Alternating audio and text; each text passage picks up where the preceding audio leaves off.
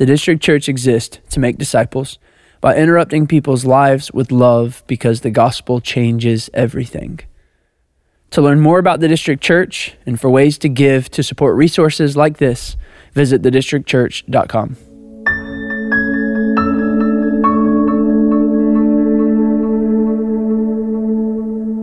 We are in a sermon series called Ekklēsía.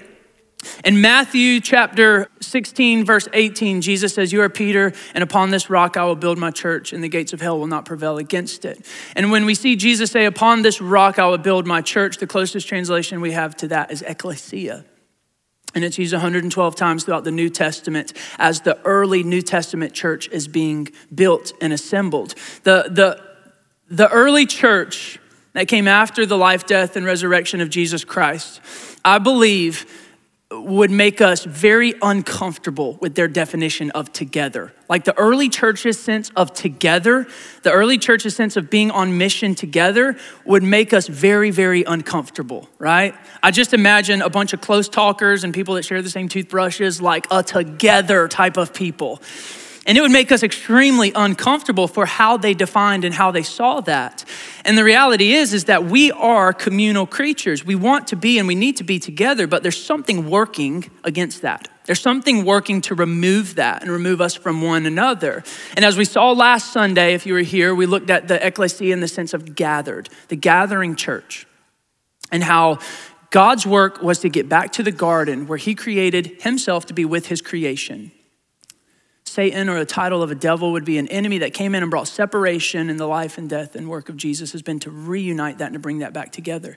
And so there is a sense of unity and community within the Ekklēsia that Jesus fights for, and the Spirit fights to bring us together, and there's something opposing that, and we're going to look at that today. In this series, we're saying illuminate the church, okay? So we're looking at the book of Ephesians. You can go ahead and grab your Bibles and go just to that spot in your Bible. We're looking at the book of Ephesians. We're not doing a line-by-line exegetical study of this book like we have done or will do in the future, but we are instead trying to get into the mind of the author, who is Paul. Paul wrote this, and we're trying to look and say, Paul, why do you say the things that you say?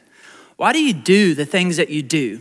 It's very unique the way that Paul works and thinks. Why does he do that? And so through his letters to the church in Ephesus, churches in Ephesus, we get to have this understanding of how we are supposed to function. And so we're looking at our church specifically throughout January and February, and our culture, and we're comparing it to what the Ekklēsía is and how Paul saw that to be. And today we're looking specifically at groups. Last week we looked at the ages. As we look at the book of Ephesians, we see Paul uses this language talking about the ages. If you were not here last week, I'm sorry. If you were here last week, I'm sorry, because it was a lot and it was fast. I understand that. And today I hope to try to slow down, but it is so deep. This text is so rich, and it is so good for us to sit and live under it for a little bit. Paul talks about the ages, and we have a slide that looks like, first let me define Ekklēsía. Ekklēsía would be a gathering of believers, and that's what we looked at last week. And we also looked at this. This is how Paul sensed the ages to be. We'll see even in the text that we read today, Paul talks about the ages. Paul saw the ages sort of in this way, where there is a present age that exists, and within this present age are these things. There's sin and separation. And then what was expected to be an explosion of the kingdom coming, the new age coming, did not happen in the way that the Jewish people or that Paul saw.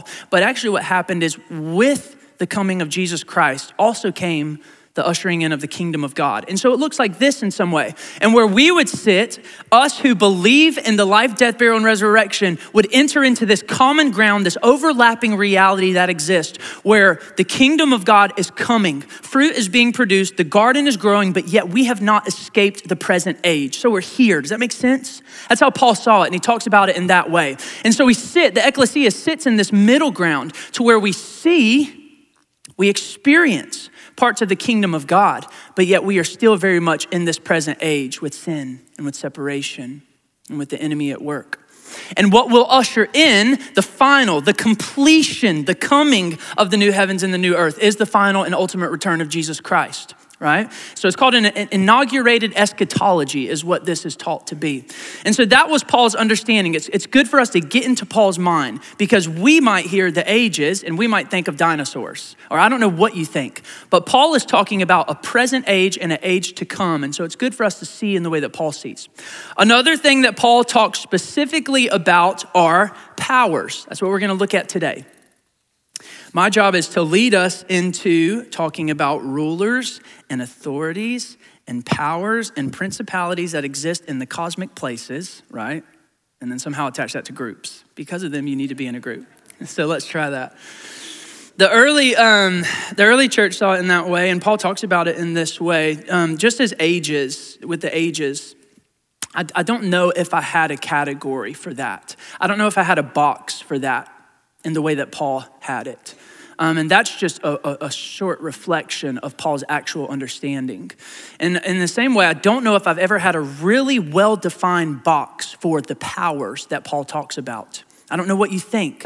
You might hear Paul say something like rulers and authorities and powers and dominions in the cosmic places, and it just goes out of bounds of your mind, and you don't know what to do with it. My hope is that we'd have some type of framework for it today. Let's first go to Ephesians chapter 1, 21. Ephesians chapter 1, 21. Go there. We're going to look at 3 different verses throughout Ephesians where Paul introduces and gives us a placement and a framework for these powers. The first will be Ephesians chapter 1, 21. Okay, and I'll read it. 20 completes itself by saying it is Jesus who is seated, 21, far above all rule, all authority, all power and dominion, and above every name that is named, not only in this age, here we see the ages, but in the age or the one to come, okay? So guys, please make notes. This is not a sermon where I'm just gonna give you a good word and make you feel good. We're studying the Bible, and that takes participation. That takes you writing things down, that takes you going in with your intellect and trying to understand on your own. So let's do this together. Some things that I found and that we're talking about are rule, you see that? Far above all rule, authority, and power, and dominion. Paul would describe these powers, you could write this down, active, present, participating. When Paul is thinking about power, he's thinking about active, he's thinking about present, and he's thinking about participating. That power is active, present, and participating in our lives, Paul says, in this age, in our present age.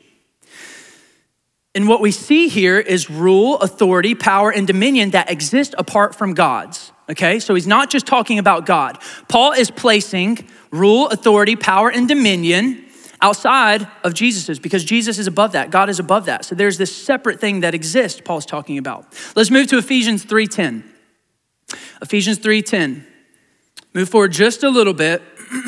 Ephesians 3:10 goes on to say this.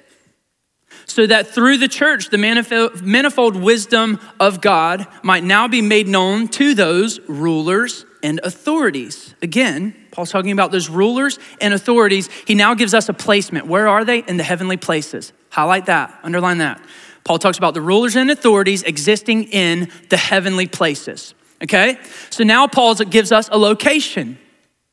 I don't want to go too deep and confuse us. Let's just say the heavenly places are outside of our natural reality. They're outside of our natural reality. That's where Paul is pointing to. We don't have to define that right now. But Paul has shown us the powers and he's given us a placement. They exist outside of our natural world. Ephesians 6, move on a little bit more. Ephesians 6, 11 through 12. Now Paul gets much more descriptive and shares a lot in this. But we're going to focus on a few things. Ephesians 6, 11 through 12. It says, to put on the whole armor of God, that you may be able to stand against the schemes of the devil, for we do not wrestle against flesh and blood, but against, again, the rulers, we see, against the authorities, highlight those, against the cosmic powers over this present, Paul would say present age, again, of darkness, against the spiritual forces of evil in the heavenly places. Paul has identified to us these things that exist. He's told us where they are, and Paul is now saying they are not for you. They are against you, okay? They are against you. These rulers, these authorities, these powers, they're against us, and they are working in this present age. Okay, Paul, You just said they weren't in this, but Paul, you said they were in the heavenly places. How are they existing or working within my present reality? They're outside of my natural reality, but yet they are at work within my natural reality. That's what Paul's telling us. It's clear, it is so clear in the way that Paul talks about this. We could spend days devouring this text, and this is Paul's common communication. He is so comfortable to say these words and to talk in this way. And it shows us that he had a really solid category. He had a really solid framework for what these things were and how they existed. And we remember, as we talked about last week, about Paul's apocalypse. Paul had an apocalypse, the scripture calls it, on the road to Damascus. That's a coming from death to life, a revealing, a revelation of knowledge. And that was revelation of Jesus. That was Paul's apocalypse. And so when we're thinking about this and we're trying to say, Paul, why do you say what you say? Why do you do what you do? How do you see the things that you see? It's very important for us as we study the text to try to understand Paul. And we look at Paul from the form of a new creation. That revelation had brought about new life, and Paul was a new creation.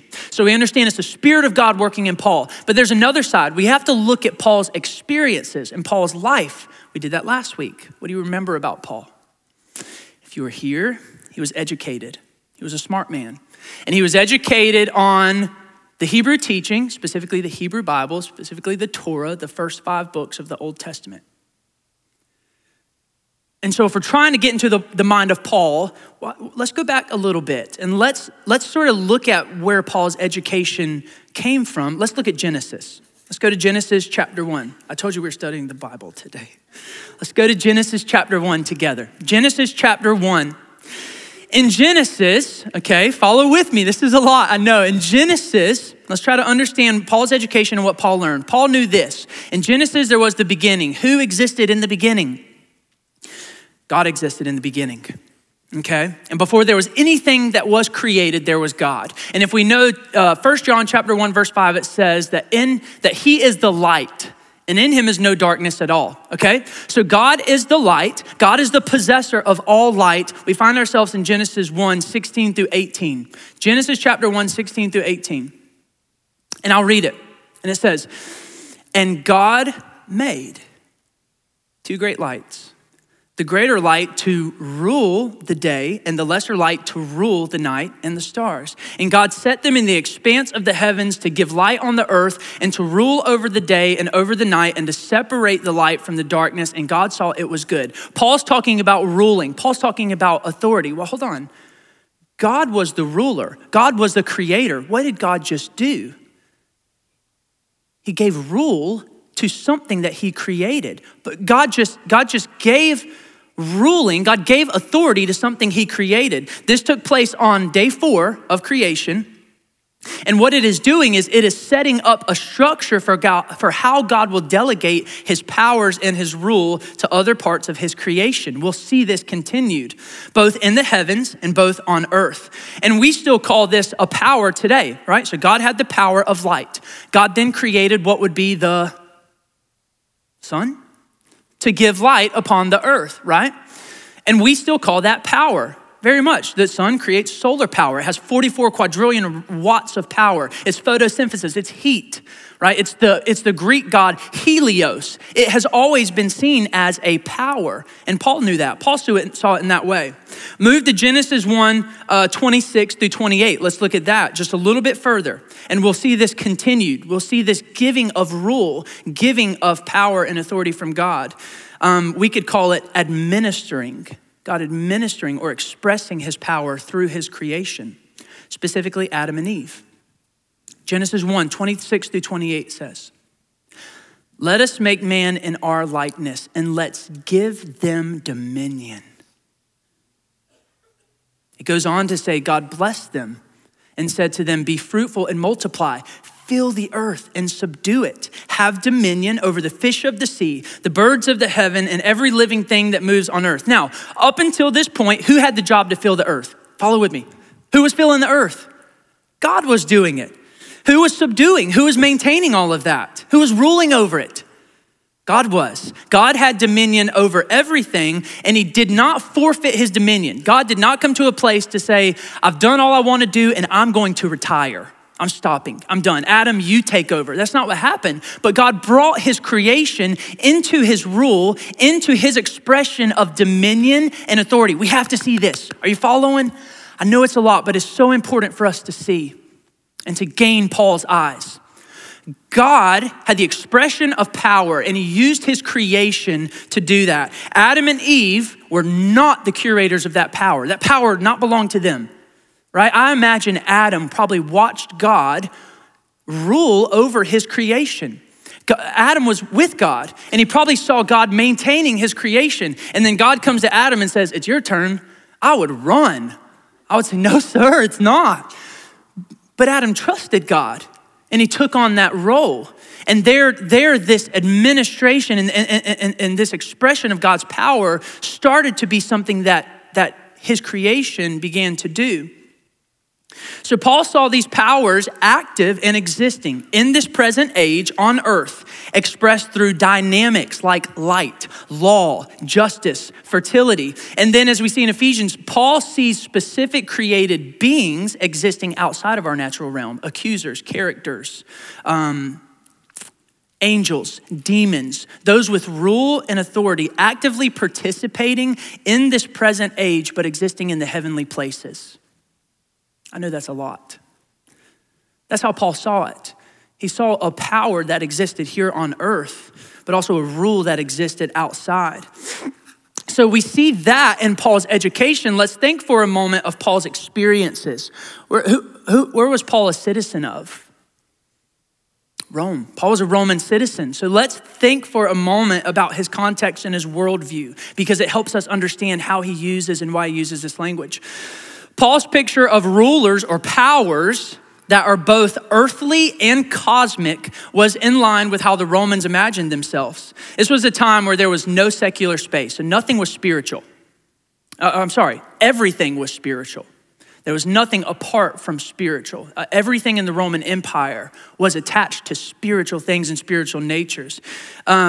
Everything that was tangible and visible was attached to the spiritual realm. The Romans believed their society, including their politics, their arts, their commerce, their social order, everything depended on the relationship that they obtained with their gods.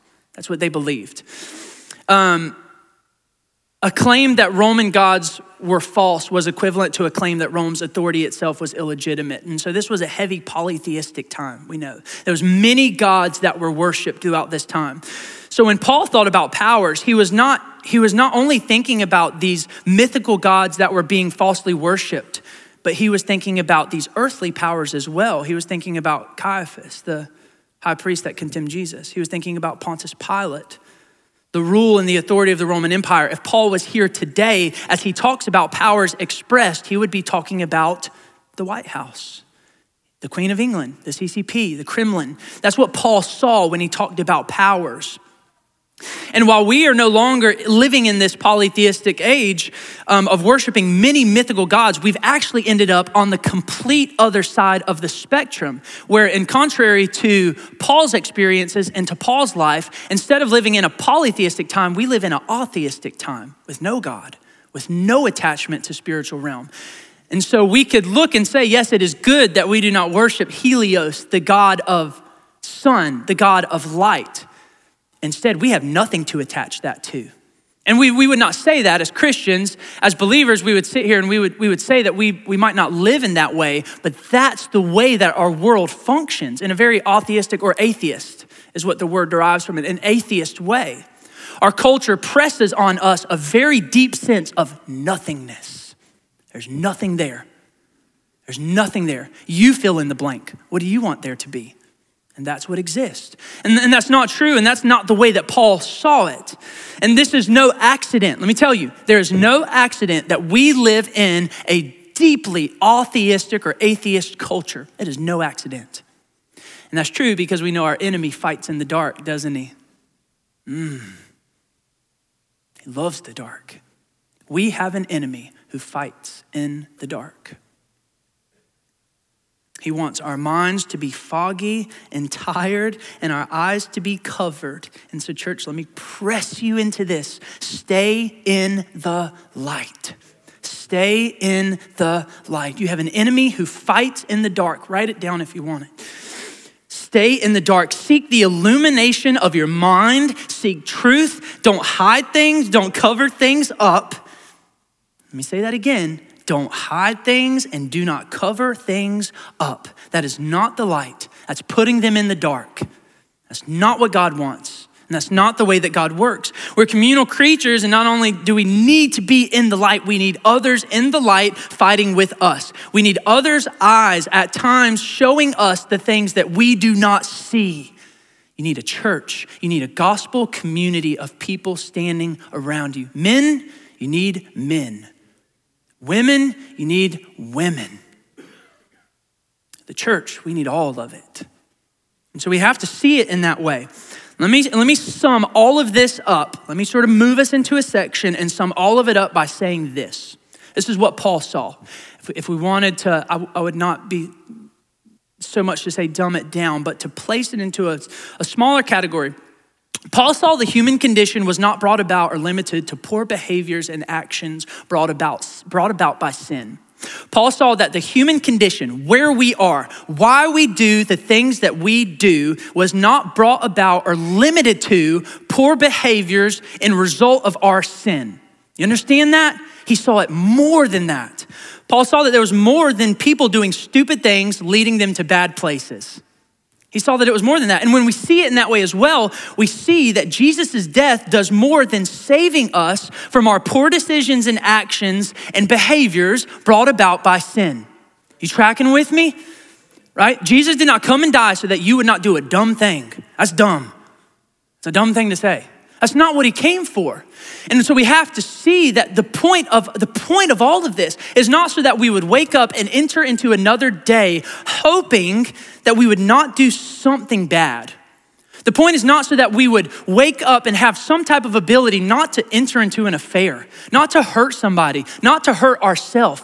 We have to see there is war at hand. You know what's a part of that war? Your soul, your eternity, life and death. Dumb things are dumb things, and they'll always be, and it's a part of what we do. I have asked anyone who has known me for any bit of time, I have done dumb things, a lot of them. Praise God, Jesus saves me and calls me out of that, but that's not the whole point of it. When he hung on that cross, there was rulers and dominions and authorities and powers that were being defeated, not your dumb things, not your bad thoughts. It's more than that. And so we have to see it in the way that Paul does it, that there is a war waging in this, and it matters that there is an enemy of God who created you, and he wants you. And he wants you apart from God, and he wants you dead, and he wants dead things for you. Maybe you're not happy. Maybe you don't have joy because the enemy doesn't want it, and he's winning. Maybe you don't have a good marriage because the enemy doesn't want you to have a good marriage, and he's winning. If you don't love your job because the enemy doesn't want you to love your job and he's winning. You don't come to church because the enemy doesn't want you here and he's winning. You don't give your time. You don't give your finances. You don't give of anything because the enemy does not want you here, wants you doing that, and he's winning. We have to see it so much greater than the things that we can touch and feel. And so let's go further and talk more about that. Let's talk about what is in contradiction to God. If Paul saw it in this way, that there were other rulers and authorities, if these other things existed, and they were in contradiction to God, his power and his rule and his authority, what are they? And so in breaking down the text, we slightly begin to understand Paul's thinking and what Paul means here when he says powers. So again, Paul would see these powers to be dynamics established in and through created things, but also characters and accusers, demons, principalities that exist in the heavenly places outside of our natural world. And he goes on to say that there is a misuse of all of this. There's a misuse in Ephesians 6:11, what we read. Crazy. I don't know if you believe that. I don't know if you look at the world around us and think there is a misuse of any bit of God's design. That would be crazy. Well, it is. And Paul says that it's not the people. There's people that exist in this, but it's not the people. It's outside of our natural world, working within God's extension of power to bring about corruption. I'll say that again. It's not just the people, but it exists outside of our natural world, working to bring corruption within God's extension of power. And these powers are working in very, very specific ways within our world. Let's start to talk about that. These powers are working in very specific ways within our world. Paul saw it, and I think we will see it also if we study the text in that way. Within the Ekklēsía, there's unity. Remember that. Remember, one of the key verses for us in this time is that Ephesians 1:10, God is working to unite all things in heaven and on earth unto himself. Our God is a God of unity. Remember that. If you're walking in the Lord, he's not pulling you apart from people. If it's being cut off, it's sin that's being cut off. God is a God of unity, and he unites us to himself, okay? We have to remember that. And so what would Satan be doing? He'd be working to bring disunity. He'd be working to bring separation. He works to take apart the sons and daughters from the Father. He works to take the family apart, to dismantle that, and the Father being God. So we can expect that, and we find Satan doing just that. Let's go to Galatians 3:28. Galatians 3:28. This is another letter that Paul wrote, Galatians 3:28. I'll give you just a moment, and then I'll read it. It's a short verse, but it is massive when we are looking at the powers and the activity of the powers working in our present age. Galatians 3:28 says this: there is neither Jew nor Greek. There is neither slave nor free. There is no male and female, for you are all one in Christ Jesus. Paul is again telling us, you're one, there's unity, you're brought together. I don't know what was going on in Paul's world that would make him call out these three specific things, but it blows my mind. It blows my mind. Here we are some 1,960 something years after Paul's life, and nothing's changed. Nothing has changed. Paul points out three distinct things. You could write this down: ethnicity, socioeconomic class, and gender. Ethnicity, socioeconomic class, and gender. Paul says Jew or Greek, that's race, that's ethnicity. Paul says slave or free, that's socioeconomic class. Paul says male or female, and we know that to be gender. What does that look like today? If Paul was standing in this room, what would he say? He might say Jew or Greek, and we might hear race, black, white, Hispanic, Jewish, and Palestinian. Black lives matter, blue lives matter. Division from ethnicity, slave or free, and we see the divide in tax the rich, defund the police. They're immigrants, social and systematic structures of lower, middle, and upper class. Paul would say male or female, we say LGBTQ+. No different. I have no clue what was going on in Paul's world, but it's obvious that these powers that are at work are pretty tired, and they're working within the same things that we see in our world today. Now, this is not me standing on any side of the aisle throwing stones. That's not what I'm trying to do. I think there are great things that can exist in the working of all of these titles. But what Paul is saying here is he's showing us how the enemy opens a box. He opens a box and he puts some things inside of it that might entice us. And so we look inside of the box and we say, I like that. I'm gonna hop in there. And we sit inside of that box and burn down everything outside of it. And Paul says, you're wrong. That's not the fight.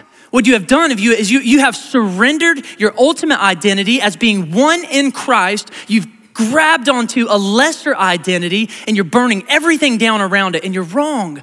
Paul says it's not the people. There's something greater at work and we're not seeing it. And the greater thing is that you are one united in Christ. It is foolish for us to step into the arena and begin fighting a fight when Paul is screaming at us, you're not gonna win. You're fighting the wrong thing and you're not going to win. It's not going to work. And furthermore, it's ridiculous for us to think that we can fix it. Let me say again, I think there is great work that can be done in all of these titles. There's great things that can come. But when we see that as the war, we're wrong. We're wrong. Paul says there's something greater than that. There's something way greater than that. So it's foolish for us to believe in this way of self-sufficiency, not only believing that we can enter into this war and that we can win it, but to believe that you have everything you need to be who you were created to be and do what you were made to do. You hear that? It is foolish for us to believe that we can fight in this war and win it. And furthermore, personally, that you have everything you need.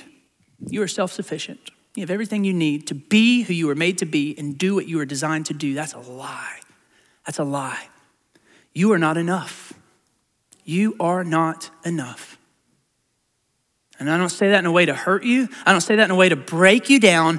I am not enough. I need help. I need help. You need help. Don't look at me standing on this stage screaming these things from God's word and think that I do not need. I need. I'm in deep, deep need. We need to be taught. We need to be encouraged. We need to be warned. We need to be strengthened. We need to be forgiven. We need to be healed. We need to be restored. We need counseling. We need to be loved. We need to be rebuked, and we need to be delivered, all of which are things that we cannot provide for ourselves. You hear that? Paul David Tripp says human self-sufficiency is a lie, and we buy it and spend a lot of money on it. We're not enough. I'm not enough. And there is a great power, Paul is saying, there's this great power that is working against us. See it. Know what it is. Know when it is at work. Know where it is at, because it's real. It's very real. We like to believe just because we are in this world where we cannot touch and see it or even feel it, that it is non-existent, that it does not exist, and that's not the case. But there is hope. 2 Corinthians 12:9, just quickly. He said to me, my grace is sufficient for you. My power is made perfect in your weakness. Paul says, therefore I will boast all the more gladly of my weakness so that the power of Christ may rest upon me. There's a beautiful thing that happens within the Ekklēsía, and it looks like Ephesians 4. You can go there. Ephesians 4, 1-6. So Paul saw this so clearly. Paul saw it so clearly as if he could reach out and touch these powers, touch these principles. He had such a good description and comfortability in talking through them. He saw it in such a reality, and he comprehends and explains them with no fear. He had no fear as he teaches this. And if we look at all of these verses in Ephesians, we can fail to see it if we just focus on the powers. We can fail to see that lying within every verse, every single verse that we study in Ephesians, where we see these powers, lying within them, there's an overcomer, there's a ruler, and there is authority. There is a power that is greater than any other. And he's not a principality, he's a king. And he's seated far above. In Ephesians 1:20, 21, where it was introduced to us, it begins with saying Jesus is the ruler and he is above any other power. Ephesians 3:10, we looked at, it shows us how God uses the church to express his manifold wisdom and power to those in the heavenly places. Ephesians 6 tells us about the schemes of the enemy and his workings within these powers, but it points to the armor of God, the Spirit of God, and a means to tap into a stronger power. All of these verses, we cannot leave out Jesus. We cannot focus on the power because we have an overcomer. We have a greater authority than any of this. Thank you. Any of this that exists in this war, any of it is God. My gosh, does that mean anything? Your soul, there's a war against your soul. There's death and there's life, and it is eternal. And they know that. And it is working within our life, in our reality, in our realm right now. Ephesians 4, 1-6 is a beautiful passage as we survey this. I love how Paul says this. I, therefore, a prisoner of the Lord, urge you to walk in a manner worthy of the calling to which you have been called. He says, in light of all this, I know it exists. I know it's there. But walk, keep going And do it with humility and gentleness and patience, bearing with one another in love, eager to maintain the unity of the Spirit and the bond of peace. There is one body. There is one, here's our God of unity at work again. There's one body, there's one Spirit, just as you were called to one hope that belongs to your call, one Lord, one faith, one baptism, and there's one God and Father of all, who is over all and through all and in all. We need, because we don't see it clearly. We don't always see it in the way that it needs to be seen. And one of the things we need is unity, community, doing life with others, expressing these things in Ephesians 4, doing life in a way expressing humility. I hope you have that in your Bible, because that's not a natural expression on a battlefield to bring about humility, to bring about gentleness, to bring about patience and bearing with one another in love, growing in and expressing unity. And in one of the beautiful ways that we get to do that, one of the great ways that we see God at work, as we talk about the administering of God's power and rule and authority through dynamics and created beings, one of the most beautiful ways that he expresses his power is through people. One of the most beautiful ways God expresses his power is through his people. And again, we need that. I need that. Groups would be what we would consider something where some churches have Sunday night or Wednesday gatherings. We go into homes with disciples, with communities, with families of disciples, and we do stuff together. We study the Bible together. We eat food together. And in those times, man, I am so in need, and you are. And I need to hear stories of God's faithfulness. I need to see restoration taking place. I have prayers that I have been asking God to answer. And ultimately in my prayers, I am wanting to see more of God. And I might not see God in my prayers yet, but I could see him in yours. He's answering your prayers. He's working. And we need to see that from one another, especially when we might not be seeing it in front of us. We need restoration. I need friends. You need friends. It's a reality. My children need to see men and women chasing after Jesus who look differently and do it differently than their mommy and daddy does. They need to see that. Men without children running after Jesus. Women without children chasing after Jesus. We need to see that in one another. We need to be near to the Lord, and we need to be near to one another. And so as we respond, I would ask you, come close. Come close. This is not the best part of the district church. It gets way better than this. This is not the best part of the kingdom of God. It's gathering with disciples in a room together. It gets way better. And we'll see that fully when Jesus comes back to prove that to us. But we get to see glimpses of it today, and I tell you, I have seen it. I've tasted it. And it is so much more than some pretty songs from an Australian tongue. As beautiful as it is, it gets better. I've seen the beauty of the church when my wife and I are sitting in the ER after we lost a child. We sat on Robin's floor. We sat on Robin's floor for days, mourning the loss of Tim. We saw the beauty of the local church. When I have stood with men who have begged God to give them a wife, and she came, and I got to stand there and unite these two in marriage. When I've walked with couples who have begged God to use them to grow a family, and they cried. We cried with them. And then God would be so gracious to bring us to that child's birthday party.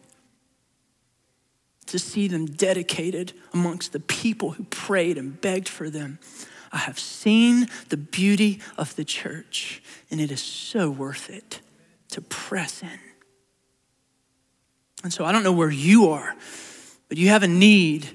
And I'm not telling you that every need is going to be met, by the church, but one day every need will be met in our Lord and in our Savior, and he might just do that today through his Ekklēsía. Would you stand? And I'm gonna pray for us. We're gonna have some action steps.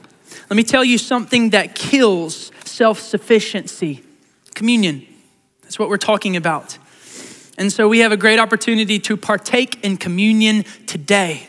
Communion kills self-sufficiency. When we come to the table, as believers, we come to the table, and when we reach for the body that was broken for us, and when we reach for the blood that was poured out for us, we are forced to say, I could not do that.